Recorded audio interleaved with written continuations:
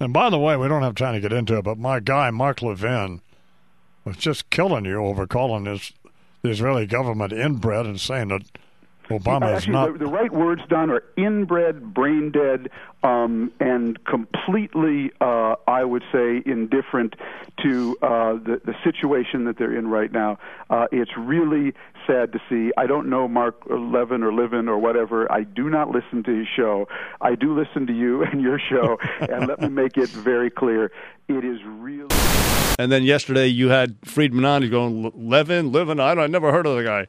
Well, Mark Levin responded to Tom Friedman last night on his show. So I called the guy out as a sellout, and worse, he married into enormous wealth. His wife's family is extremely wealthy. But his trashing of Israel, this guy's made very controversial comments before. So I called the jerk out. I called the Pulitzer Prize-winning columnist out. So my buddy Don Imus, he's a good man, good friend of mine. He's friends with this Thomas Hall Friedman. Why, I don't know. Imus pronounced my name. So the guy intentionally mispronounces my name. And notice Friedman was ready with his line on what he said. Actually, what I said was inbred, brain dead, and like he's reading off a piece of paper. And then finally, Imus never said I had a show. He said his friend or his guy, Mark Levin, said, I never listened to his show, Levin, whatever his name is. Right? Thomas L. Friedman, Freakman, whatever you are.